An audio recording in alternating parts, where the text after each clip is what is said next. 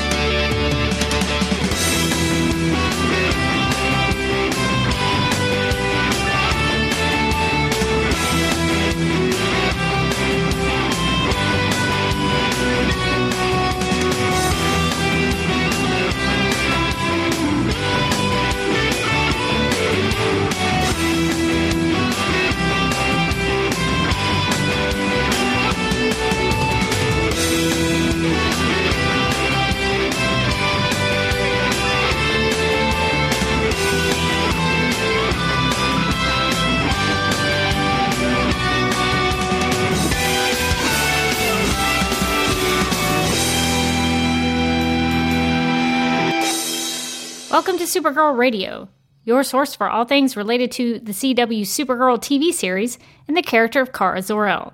My name is Rebecca Johnson, and for this episode of the podcast, I am joined by a very special guest.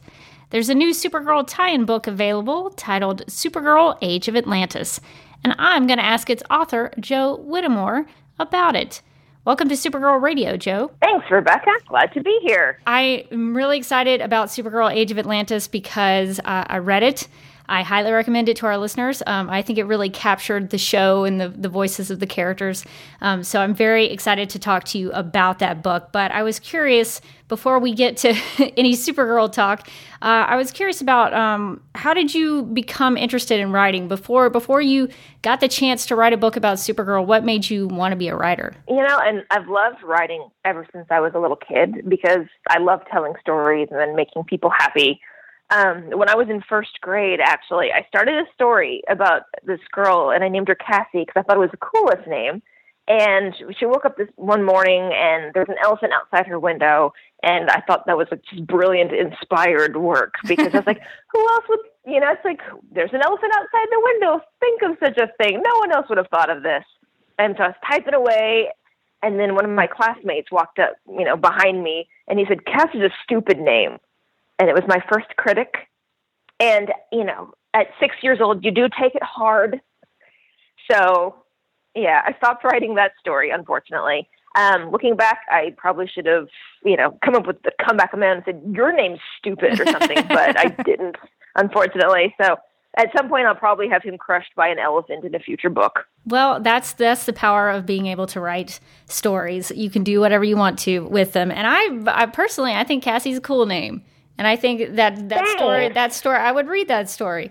So I don't know what the criticism is there. I don't buy it. But yeah, that's awesome that you even had a passion for it at an early age about wanting to imagine things and create things. I think that's really cool. Well, you've gone through your experience now. You've progressed on since that 6-year-old. If you were to give any advice to any of our listeners who wanted to be aspiring writers and wanted to get involved in that, what would you suggest that they practice or do, or do you have any advice? Yeah, honestly, you have to keep writing. You have to keep working to tighten what you do. You have to be willing to accept that there might be some flaws and some opportunities to fix your work, because when we all start out, we all have that kind of American Idol opinion of ourselves where we think we're the best and everyone should listen to our voice and it's wonderful and, just because our mom said it was. And then we realize, okay, maybe I'm not as good at this yet as I thought I was, but I can improve. And that's also an important thing to remember is you can always improve. There's always an opportunity for improvement. For sure. And I think the best American Idols know that. The American Idol winners are the ones who do that. For sure. That's great. that's great advice for anybody doing anything, especially creatively. Just keep working and keep learning from your mistakes, because sometimes mistakes are a great way to learn. Exactly. You had an interest in stories when you were a kid. Were there books that you were reading at that age that really sparked your imagination? Did you have any favorite book stories or genres that you were engaged in reading? I actually had two kind of favorites. I loved humor books. I still love humor books. But I did the whole thing, as most girls do. I did the Judy Blume, books because I love those.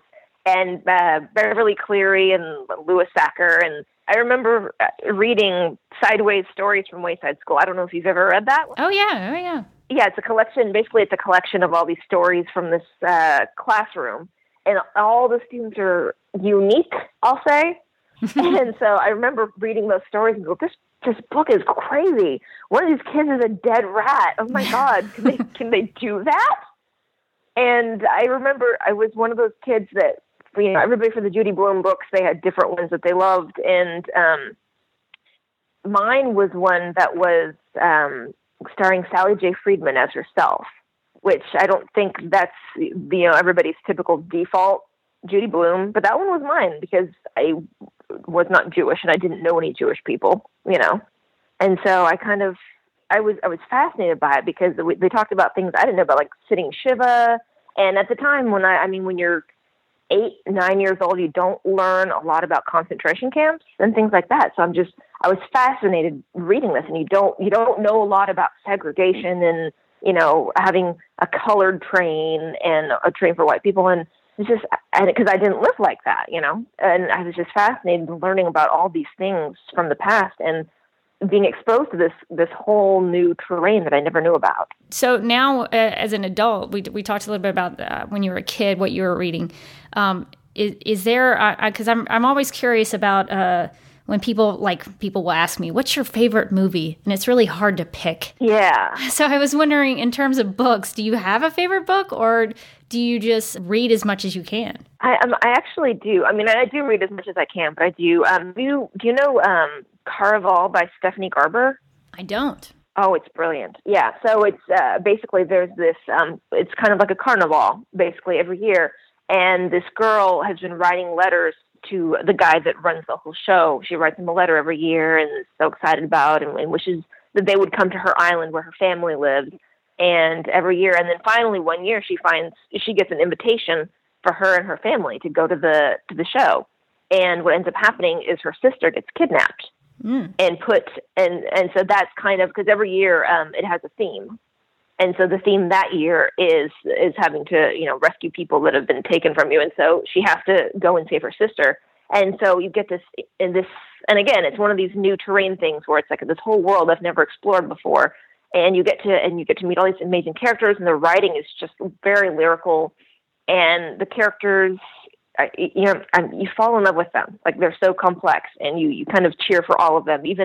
And the tale twists back and forth, and so you're never quite sure until the very end how things are going to turn out. Yeah, that sounds exciting. That sounds like a good mystery. Yeah. Well, and I'm also curious, since I'm talking to a writer, I'm a self-admitted terrible writer myself. I can take pictures and shoot video, but I am not great with the written word.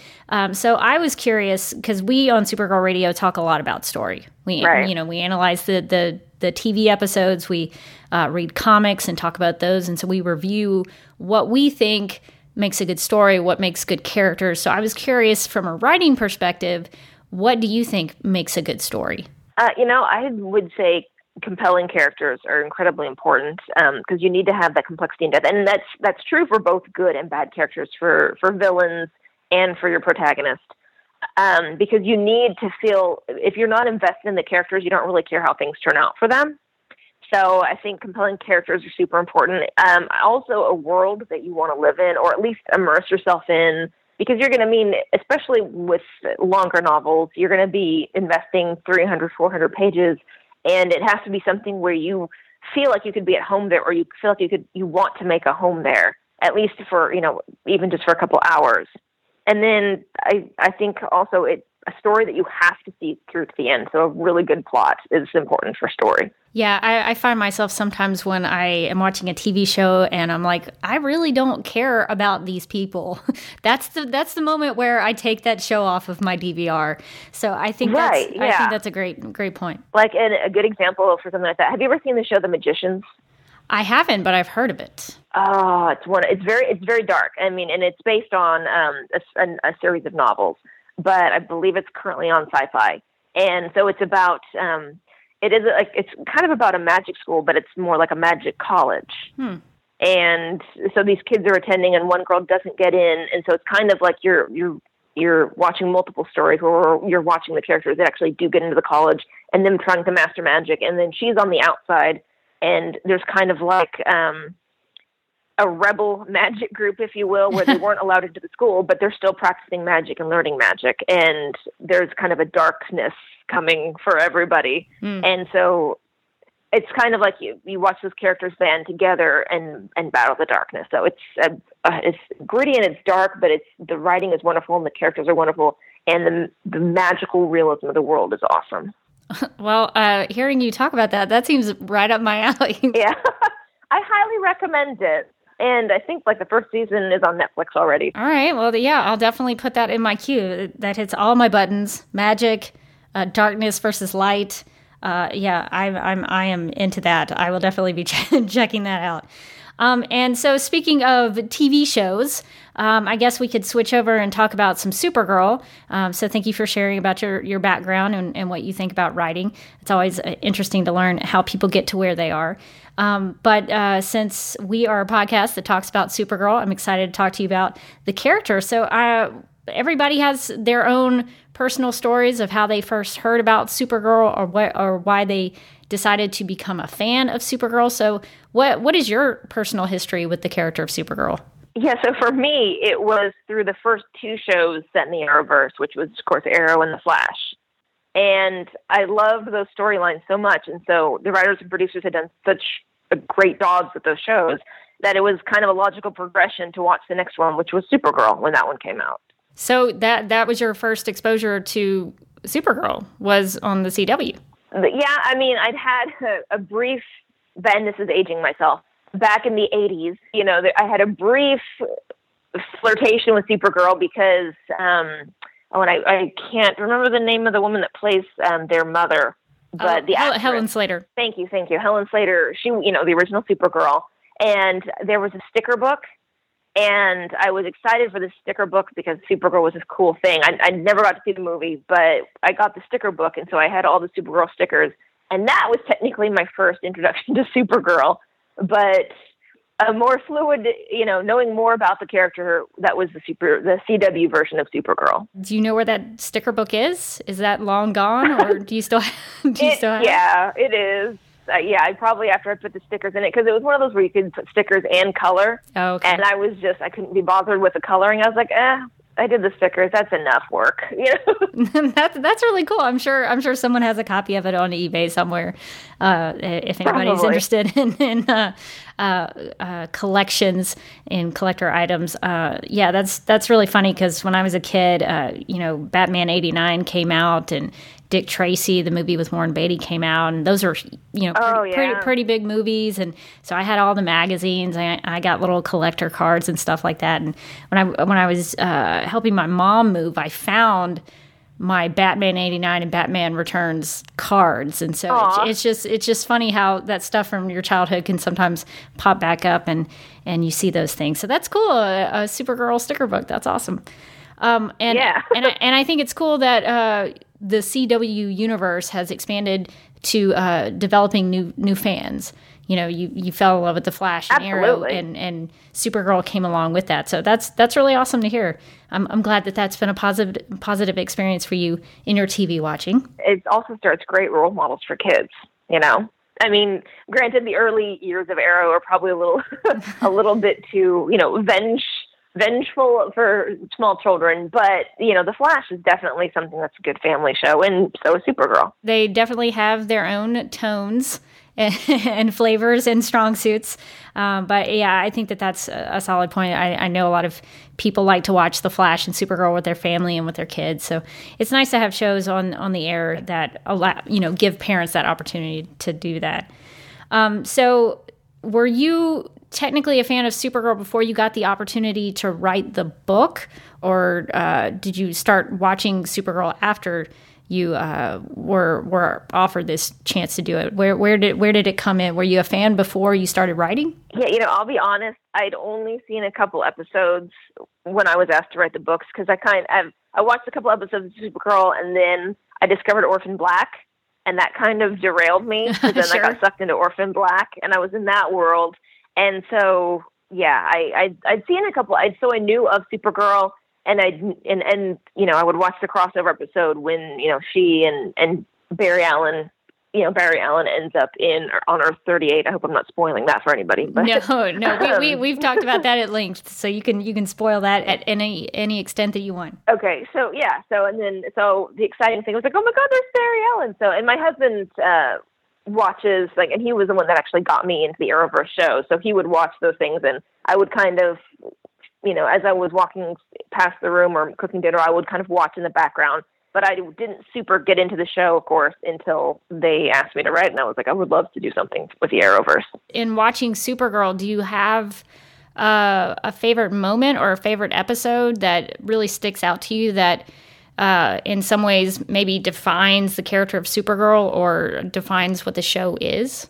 I know that's kind of a big question, but do you have a favorite moment that sticks out to you? It is, and it's one of the reasons my personal ship choice is not as popular, because I'm a Kara and James shipper. Okay. Yeah. So, and I blame Blake Neely for the fact that this moment was so wonderful for me. But at the very beginning of the show itself, when she goes into James's office to get, the photo edits or something, the prints, and she's talking to him, and it's just kind of, you can tell that, she's interested in him, and she's a little bit nervous and shy around him. So you get to see that awkward Kara with she has that cute chuckle that she does.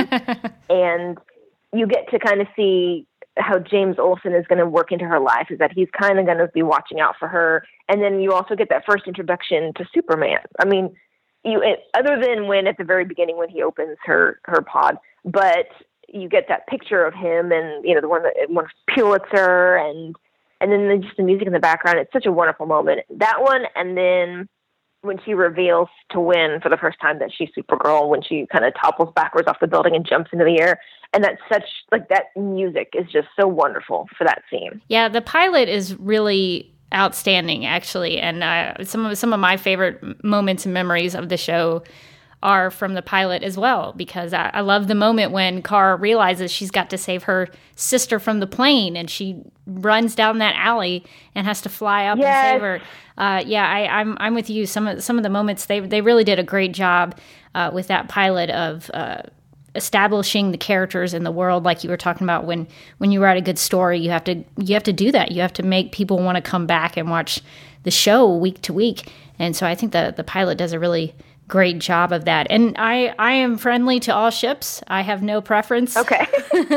So the only thing that when we talk about Kara and James on Supergirl Radio, we're just always mystified that they got rid of it so quickly and so abruptly. Yeah. So yeah. we don't really have any negative feelings toward that. We just always are wondering why that happened. And I was a little sad too. I was like, oh, I thought they were so cute together. But I know that a lot of people are like, good, it was so awkward. It's like, no, it was adorable. It was awkward, but it was awkward on purpose, because she was just, she was so enamored by him that she was trying to find her way. And then, of course, Lucy Lane is like this beautiful, commanding presence, and so she feels a little bit intimidated by that. And I thought it was awesome, because you got to see this really human side of Kara, even though technically she's an alien. True. And she is superpowered, but she is vulnerable in her emotions and her feelings. And exactly. I think that's what makes Kara so relatable to me, is that even though she has all these awesome abilities, she can have her heart broken just like me. And so I really like when they get to showcase that. But as far as ships for me personally go, I always say that I ship Kara and Happiness. So whoever she's, I love that. So whoever she's with, I just want her to be happy, because because Kara is my favorite character, and so I just want good things for her. So no matter who she's with, that's who I pull for. I love that. Yeah. So I can never lose with that ship. Yeah, well, that's cool. That's cool. All right, so let's talk a little bit about Supergirl: Age of Atlantis. I don't want to spoil anybody who's listening to this who hasn't read the book yet. Without spoiling anything, can you give us a little bit of a description of what the book is about and what you were trying to achieve with it? Yeah, so it's a chance basically for people to live that dream of having superpowers and protecting their city, because I can't speak for everybody out there, but I know every time I watch a superhero movie or a show with kick-ass characters, I wish I was more like that. I wish, that I had the power to fly, or that I could, do an awesome roundhouse, something like that. So it's kind of, you get to see these average, everyday people get superpowers and get to do awesome things with them. And we also get to see a little more of Kara's human side, with her being a journalist. So the book has a lot of focus on that as well. And can I say, just on behalf of Supergirl Radio, that I really appreciated you using more of Kara in her reporter stuff, because I think that, to be quite honest, the show has been missing that a lot lately. Oh, thanks. And so it was nice to get to read a story where Kara is actually doing reporter things. And we at Supergirl Radio love the character of Snapper Carr. We did a whole episode about his comic book origins, which, if you don't know about them, they are crazy. He's one of my favorite comic book characters in the history of DC Comics, because he goes from Justice League sidekick to Justice League traitor to superpowered leader of this group where he snaps his fingers and he can teleport himself somewhere. He's like the most bonkers character you will ever read about. Oh. So I was really happy that Snapper Carr got a lot of time in Supergirl: Age of Atlantis. Is that what people mean when they talk about Snapper snapping? Oh, yes. Like, they wanted to see Snapper snap, and I was like, because the only exposure I've had to Snapper Carr before Supergirl was on the DC Justice League stuff, and where they have, he's as a reporter. Yes. And he's just kind of like your average reporter. And so I was like, I'd never see him snap, like go crazy or stab somebody, because I don't want to put that in the book. No, he is.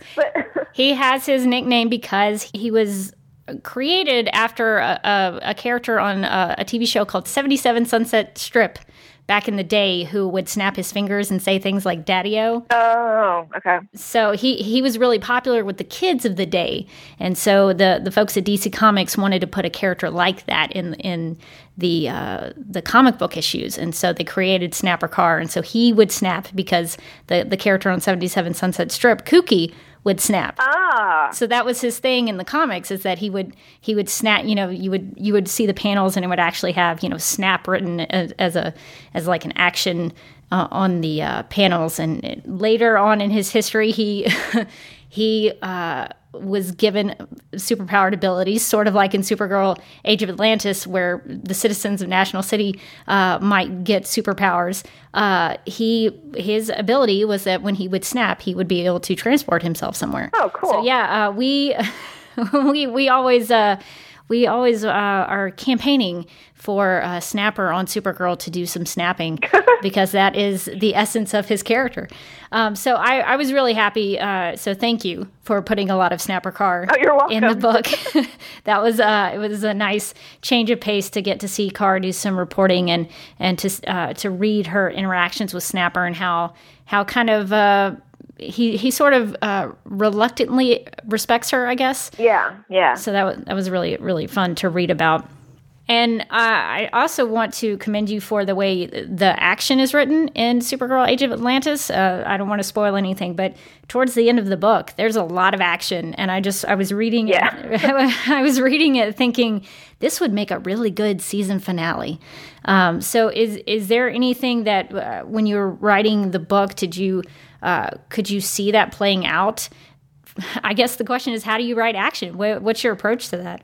Yeah, so I close my eyes a lot of times, or I'll stare at like a blank white wall, and I'll actually picture the scenes as episodes of the show. And so I can actually, that way I can hear what the actors are saying, and I can watch their movements, and I can tell if something feels off to me. Like, I'm like, no, he wouldn't say it exactly like this. He would say it like this instead, or she wouldn't move this way. She would do this. So I play it out. And then for book one, I threw myself around a lot when I was doing the fight scenes.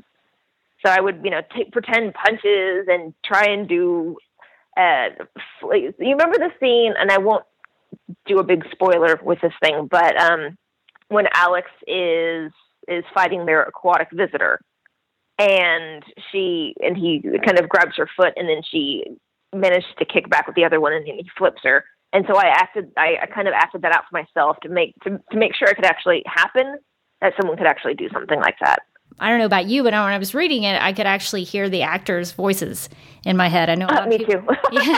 yeah, I know a lot of people say that when they read comics, but especially with your book, I think you captured the voices of the characters so well that I could sort of seeing it playing out in my head like an episode of the TV show. Oh, thank you so much. When you were writing this book and diving into the world of Supergirl and the CW-verse, were there things about DC Comics or any of the lore or any of the mythology of the characters that you learned when you were trying to acclimate yourself to that world? I want to say yes and give examples, but it'll well, you know what? I'm going to do it anyway. So that way people will get a little insight to what happens in the book. So in that book, I mention a physician a lot that kind of helps heal them and stuff. And so at first, the physician didn't have a name. So I was like, oh, the physician said, that physician helped them do this.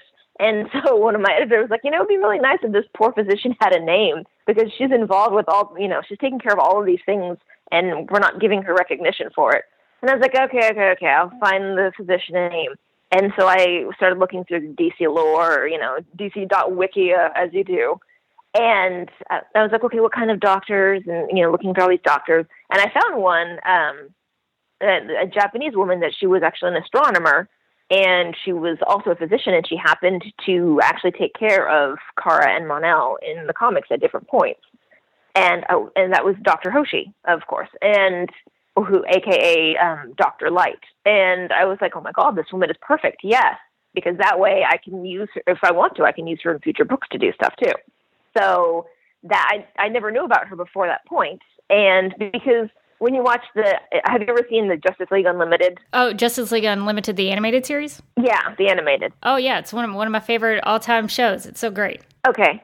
So if you ever see, I don't know if you've ever seen Dr. Light on that, but she's kind of like background cameo person flying through sky. Yeah. Right? Like will get one or two lines in one of the episodes. So so I'd seen her when my husband and I were going through all the DC canon stuff and watching everything. And so I'd see her in the background, and she, didn't register with me. So after I wrote this, I went back and watched some of that stuff, and I was like, oh, this is perfect, because she has powers that I can use for good for other things later. Yeah, that's awesome. I didn't know that she interacted with Supergirl and Mon-El in the comics. That's really cool to know. I'm going to have to search and find those stories. So in terms of writing the story and the characters, did you pitch a story about Supergirl having connections to Atlantis, or was that something that was suggested to you? How did that work when you were first approached about writing the book? Yeah, so it was, of course, I had to pitch 3 ideas for the series.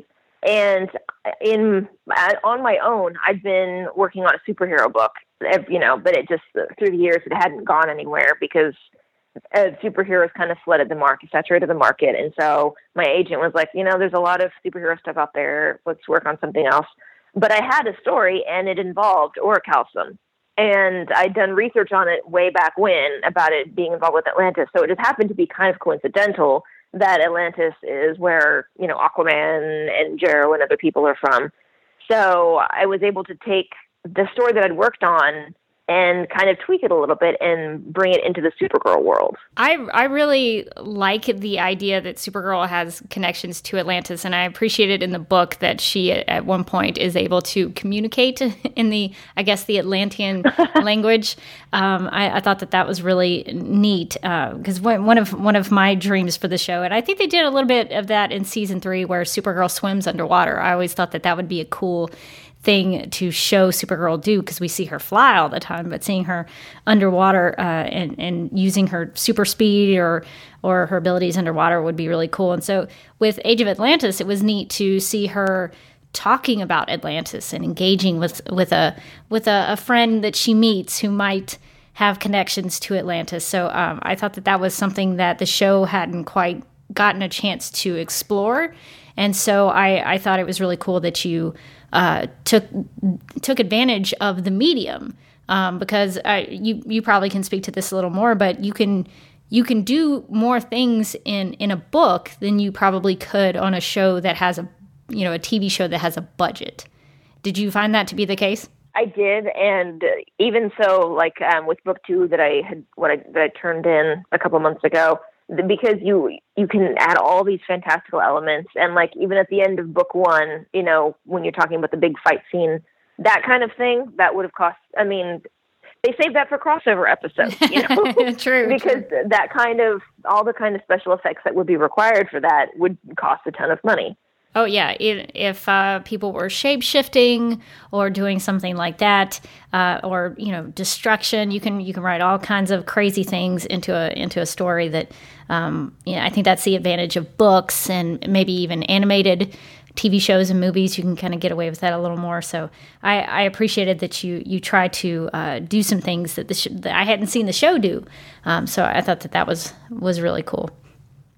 In terms of writing the book, did you find that you had any kryptonite with writing it? Did you have some things that you ran into in terms of trying to write the Supergirl character? Were there any roadblocks to anything? For me, it's in general, one of my writing kryptonites is chapter endings, because you always want to, and I'm also in my mind picturing it as a commercial break too. So I'm kind of thinking, okay, how would this be a good chapter ending? And I need to, make sure I'm ending on a good note. And so I can spend hours trying to come up with just the perfect ending line or ending action or ending reaction. And then also, the show has a huge following. So it's kind of like there's all these expectations or hopes for what's going to happen with a book. And so you have to, you keep that in mind. All these people want different things. You can't meet what everybody wants, and you also can't, sacrifice and compromise your vision of what's going to happen just to appease everyone, because you won't end up with anything good if you're trying to make everybody happy.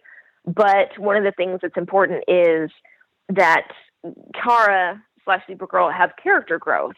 And unfortunately, in order to have a character grow, you have to admit that they have some sort of area of opportunity, like some sort of weakness or flaw.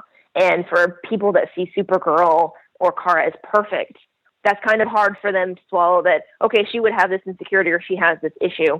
And so you have to handle that very lightly, because you don't want people to think that you're, dogging their favorite character, but you also have to say, no, listen, she, like I said, she is quote unquote human. And so she is going to go through growing pains as she's trying to become a better superhero, and as she's trying to become a better person. Yeah, what I found refreshing in the book, and they do it a little bit on the show too, but one of Kara's flaws is the reporter stuff. She is not maybe the best reporter in the world. Yeah, maybe she doesn't have a great relationship with her boss, but again, I think that's something that's pretty relatable, that sometimes you work at a job where you're either not as good as you would want to be, you want to be better, or you don't like your boss. I think that stuff is something that I think most people can connect with. But I think you make a good point that, to have character growth, to have development, they need to go through something. And I think you did a wonderful job of that in the book, because Kara learned something about herself at the end and learns more about interacting with other people. And I thought all of that was really sweet, because that's something that, we all have to deal with, how to put up with a bad boss, or how to put up with difficult people. Yeah. That's something that that we can all learn from, and nobody's perfect, not even Supergirl, and that's one of the reasons I love Supergirl, is because she's not perfect. She's brash and impetuous, and that's the way her character has been for so long. And I thought one of the great scenes in the book, and this is not too much of a spoiler, but one of the things I really liked was when Kara and Alex are talking about how Kara wants to be better at insulting Snapper. Like, she wants to have a good comeback with him, and right. The way you wrote that scene was great, because again, I could hear Melissa Benoist in my head when she says he was pretty embarrassed. Like, I could hear Melissa Benoist in my head, and just the way that they the sisters were interacting, and the fact that Kara had some real trouble insulting somebody, but that was that was something that she kind of struggled with in the story. And so I really appreciate that you tried to ground her in a real place. Well, thanks. And in terms of characters in the story, you got to use everybody pretty much from the show, all the main cast members. I did, and which made it feel like a more well-rounded story. Were there any characters that you really found yourself liking and wanting to use more? Aside from Supergirl, Winn. I love Winn. I adore him because I love humor, and he adds just the right amount of levity to tense situations. And then Alex is, aside from Kara, she's one of my favorite people because she's an awesome fighter, and even without having powers, and she's relatable because again, she doesn't have powers, so she's just your average girl. And then I like Jean a lot because he's gruff, but he is that Papa Bear, and he's so lovable, and he wants to do the best thing by these girls. Oh, for sure. And I like the way that you use the characters in the book. Even with Jean, like he is a little gruff, but you I can see now your love for humor books and for that kind of genre, that you put Jean in some situations where I think some of that comes out, which made for some good reading. I know when I've talked to we've talked to Sterling Gates before, and he wrote a show tie-in comic book series called Adventures of Supergirl. Yeah, Sterling is awesome. He's a good guy. Yeah, he's one of our faves on Supergirl Radio. He talked to us a little bit about some of the challenges of writing a TV show adaptation. Did you find that there were things that you had to stick with, or did they give you some freedom with some of that kind of stuff? What was it like having to jump into this universe, and were you having to play by any rules? Oh yeah, of course. Well, one of the things I tried to do is I tried to put in a Big Belly Burger. I wanted to play because it's on the Arrowverse. They have it in Star City and the other cities, and I was like, I'm going to put a Big Belly Burger, in National City. So I put that in. And, I got the edits back. It's like, please don't put in a Big Belly Burger. We haven't introduced that yet. I was like, dang. Oh. Couldn't get away with it. Yeah. But, pretty, like, for things to watch out for, I had to, of course, one of the ground rules was that I couldn't alter or make drastic changes to any relationships between the characters that would conflict with what the show is doing. So I couldn't break people up, and I couldn't put people together that would not, that would affect what the show would be running. So, and I didn't mind doing that. I didn't mind playing by those rules. But yeah, there was some stuff where I was very, very cautious to enter into territory because, and unfortunately people noticed Lena Luthor was not in book one because I wasn't sure exactly who she was going to be on the show at the time. Is she going to be good? Is she going to be bad? So I didn't know if she was going to be a lasting character on the show. So I was very cautious about, I decided not to put her in book one. And luckily for, fans out there, she is in book two.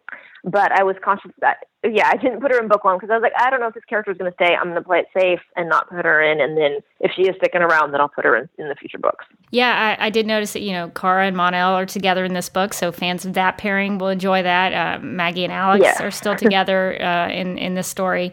So I think that's... That makes a lot of sense. I was curious because some of these I was wondering about the details of some of the descriptions of locations. Probably nobody else is going to care about this but me, but I was wondering if you got to play around with these kind of things where, so it talks about Snapper's desk being on the 20th floor of the Catco building and Catco being just a few blocks away from City Hall. Were those things that you were told about, or was that something that you were able to come up with on your own? Because I don't know if I guess what I'm saying is when I was watching the show, I didn't know those things. Like I'd never counted how many floors up Catco, Snapper's desk was at Catco. So it for me, it gave me a more, a bigger sense of the world of National City. So were those things, could you play with, or were you able to get people from the show to help consult you on the universe and how things happen in National City? Yeah, actually, if you watch the episodes ad nauseum, like I did, where your husband is like, you've watched that show way too much, they actually do say the floor that they're on. There's an episode where Cat Grant is trying to, and it's in the first season, I believe, where Cat Grant is telling Kara to go for help. And she's like, security is 20 floors down, go. And, she's like, I can't leave you here. And she's like, 20 floors down. And so I was like, okay, so they're on the 20th floor. Got it. And then Snapper's desk, he kind of is in, he doesn't, I guess his office is a little bit weird because when you watch the show, if you go back and watch season 2, you'll notice that he kind of has an office, but not really. So people can pass through in front of it, and so it's kind of more of an open office, I guess. So I erred on the side of safety and said he has an office because his cube area would be considered an office. Well, I think he should have an office. Snapper Carr is such an awesome character that he should have an office. Okay, that's cool. I'd forgotten about that with the reference from Kat about the floors, because we have a lot of questions on the podcast about exactly what Catco is. It's a magazine, it's a newspaper, it's a radio station, a TV news station. Like it's all these things. So I'm always trying to get more information about what they do and how that works. Cause I guess it's a worldwide media company.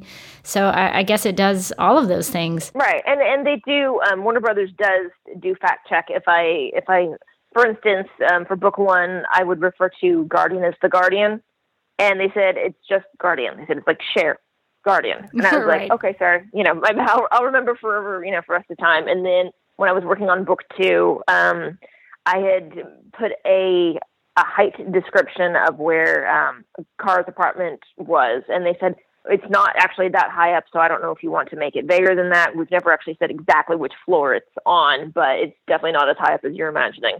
And so I kind of had to work with that. So they do have someone that reads over and fact checks and makes sure that I'm not, saying something that goes against the show. That's a really cool job. Whoever has that job has a really cool job to have to be knowledgeable about that kind of thing.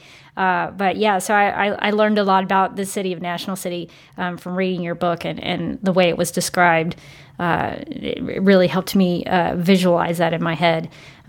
Because sometimes when you're watching the show, it goes by so quickly, those mentions go by so quickly that you don't get a chance to really dwell on them. Right. You miss all the little details. Yeah. Right.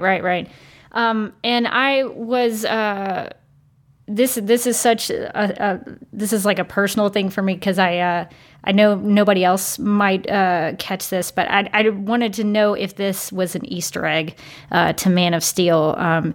James mentions wintergreen breath mints in Alex's jacket pocket. I love Man of Steel, and it's one of my favorite Superman stories. And so that happens in the movie Man of Steel, where Superman sort of sees into Emil Hamilton's jacket pocket. I did not even know that. That is awesome. Yeah. Okay. So I guess it was an unintentional Easter egg. I wish I could say that was an Easter egg. That was not one of them. Yeah. I did put a lot of Easter eggs in, but That's awesome. Yeah, it is definitely both wintergreen breast mints. So I thought it was intentional, but I think it's kind of cool that you just happen to do the same thing. And I thought some of the other little Easter eggs you put in were a lot of fun. There's a reference to the Legion of Doom, and I was surprised to see a journalistic reporter from Gotham City mentioned in the book. I won't give that away. But when you read it, you will see it. That was very exciting for me because it's a character that I don't read enough issues about this person. I probably should because I think she. I guess I can say she's a pretty cool character. Yeah. Yeah. But I thought that kind of stuff was awesome because it builds out the world a little more, and it's something they've sort of teased Gotham City a little bit on the show. But what was most exciting to you to be able to write the book? Were you wanting to dive more into that comic book mythology, or were you wanting to just use it to flesh out Kara's world? Yeah, I kind of wanted to flesh out her world and also give people little snippets of the rest of the DC universe, and so that's why, there's a Wonder Twins mentioned in there. It's like, so for people, and as you said, that reporter from Gotham, and I was like so stoked when they let me get away with that. I was like, oh, really? I get to do that? Okay, awesome. Yeah, it was more to flesh out her world, but also because I knew that every time, with season 3 of the show, when they're talking about the Legion, or not Legion of Doom, I was going to say Legion of Doom, the Legion of Superheroes. And, so many people are excited about that. And then even at the beginning of the show, when they showed just the Legion flight ring and people, lost their minds. And anytime mentions any, the people with the guy who wears a mask from another city, everyone, anytime there's a reference to anything else DC related, people lose their minds. And I love that because it's so fun because it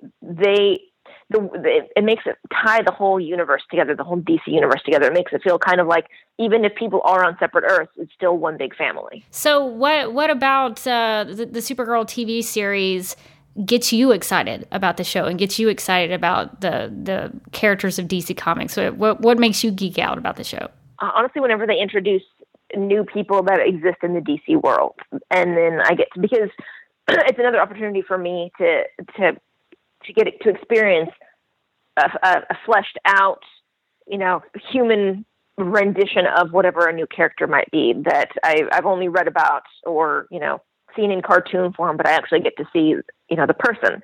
Or like this season they had on the Justice League show, on Justice League, the animated series, they have, Carl Lumley does the voice of Martian. And they had him on the show, and I was like, oh, my God, so I know him. I watch him on the TV. So it's that kind of those exciting cameos, and I enjoy that thoroughly. And I love Kara and Alex together. I love watching them interact because and in real life, both in their relationship is so sisterly, and it's so loving. And I have a sister too. So I love that relationship. And so Midvale, I really love that episode because I do like the idea of when when things are going wrong, you can always go home, and home kind of fixes things. Yeah, and that's cool for a character like Kara, who her home where she came from is no longer, but she's found a home on Earth, right? With the Danvers. That's a really nice thought that even if you have a tragic past, you can start over. Well, before we wrap up, I was just wanting to know what you hope. So if our listeners go out and buy the book, what do you hope they get out of it? What do you hope that they get out of reading about Supergirl and her adventures in this book? I hope they get the desire to read book 2. No, no,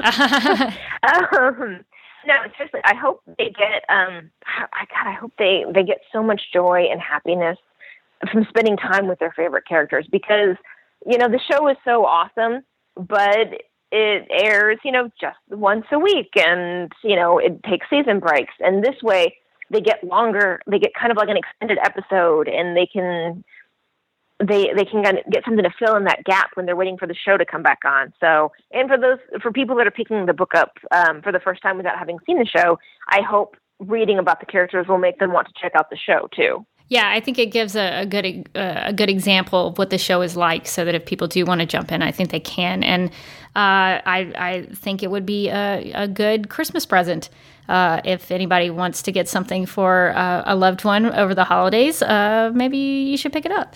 But I think that's going to do it for this chat about Supergirl. And I just want to thank you, Joe, for coming on and speaking with me about your book and about your writing and what we love about Supergirl. It's always nice to know another Supergirl fan and get to talk to somebody. And so it's nice to hear that you've come from the Supergirl sticker book to actually writing your own Supergirl book. I think that's really, really cool. Where can our listeners find you on the internet if they want to get in touch with you or learn more about you? Yeah, so I'm on Twitter.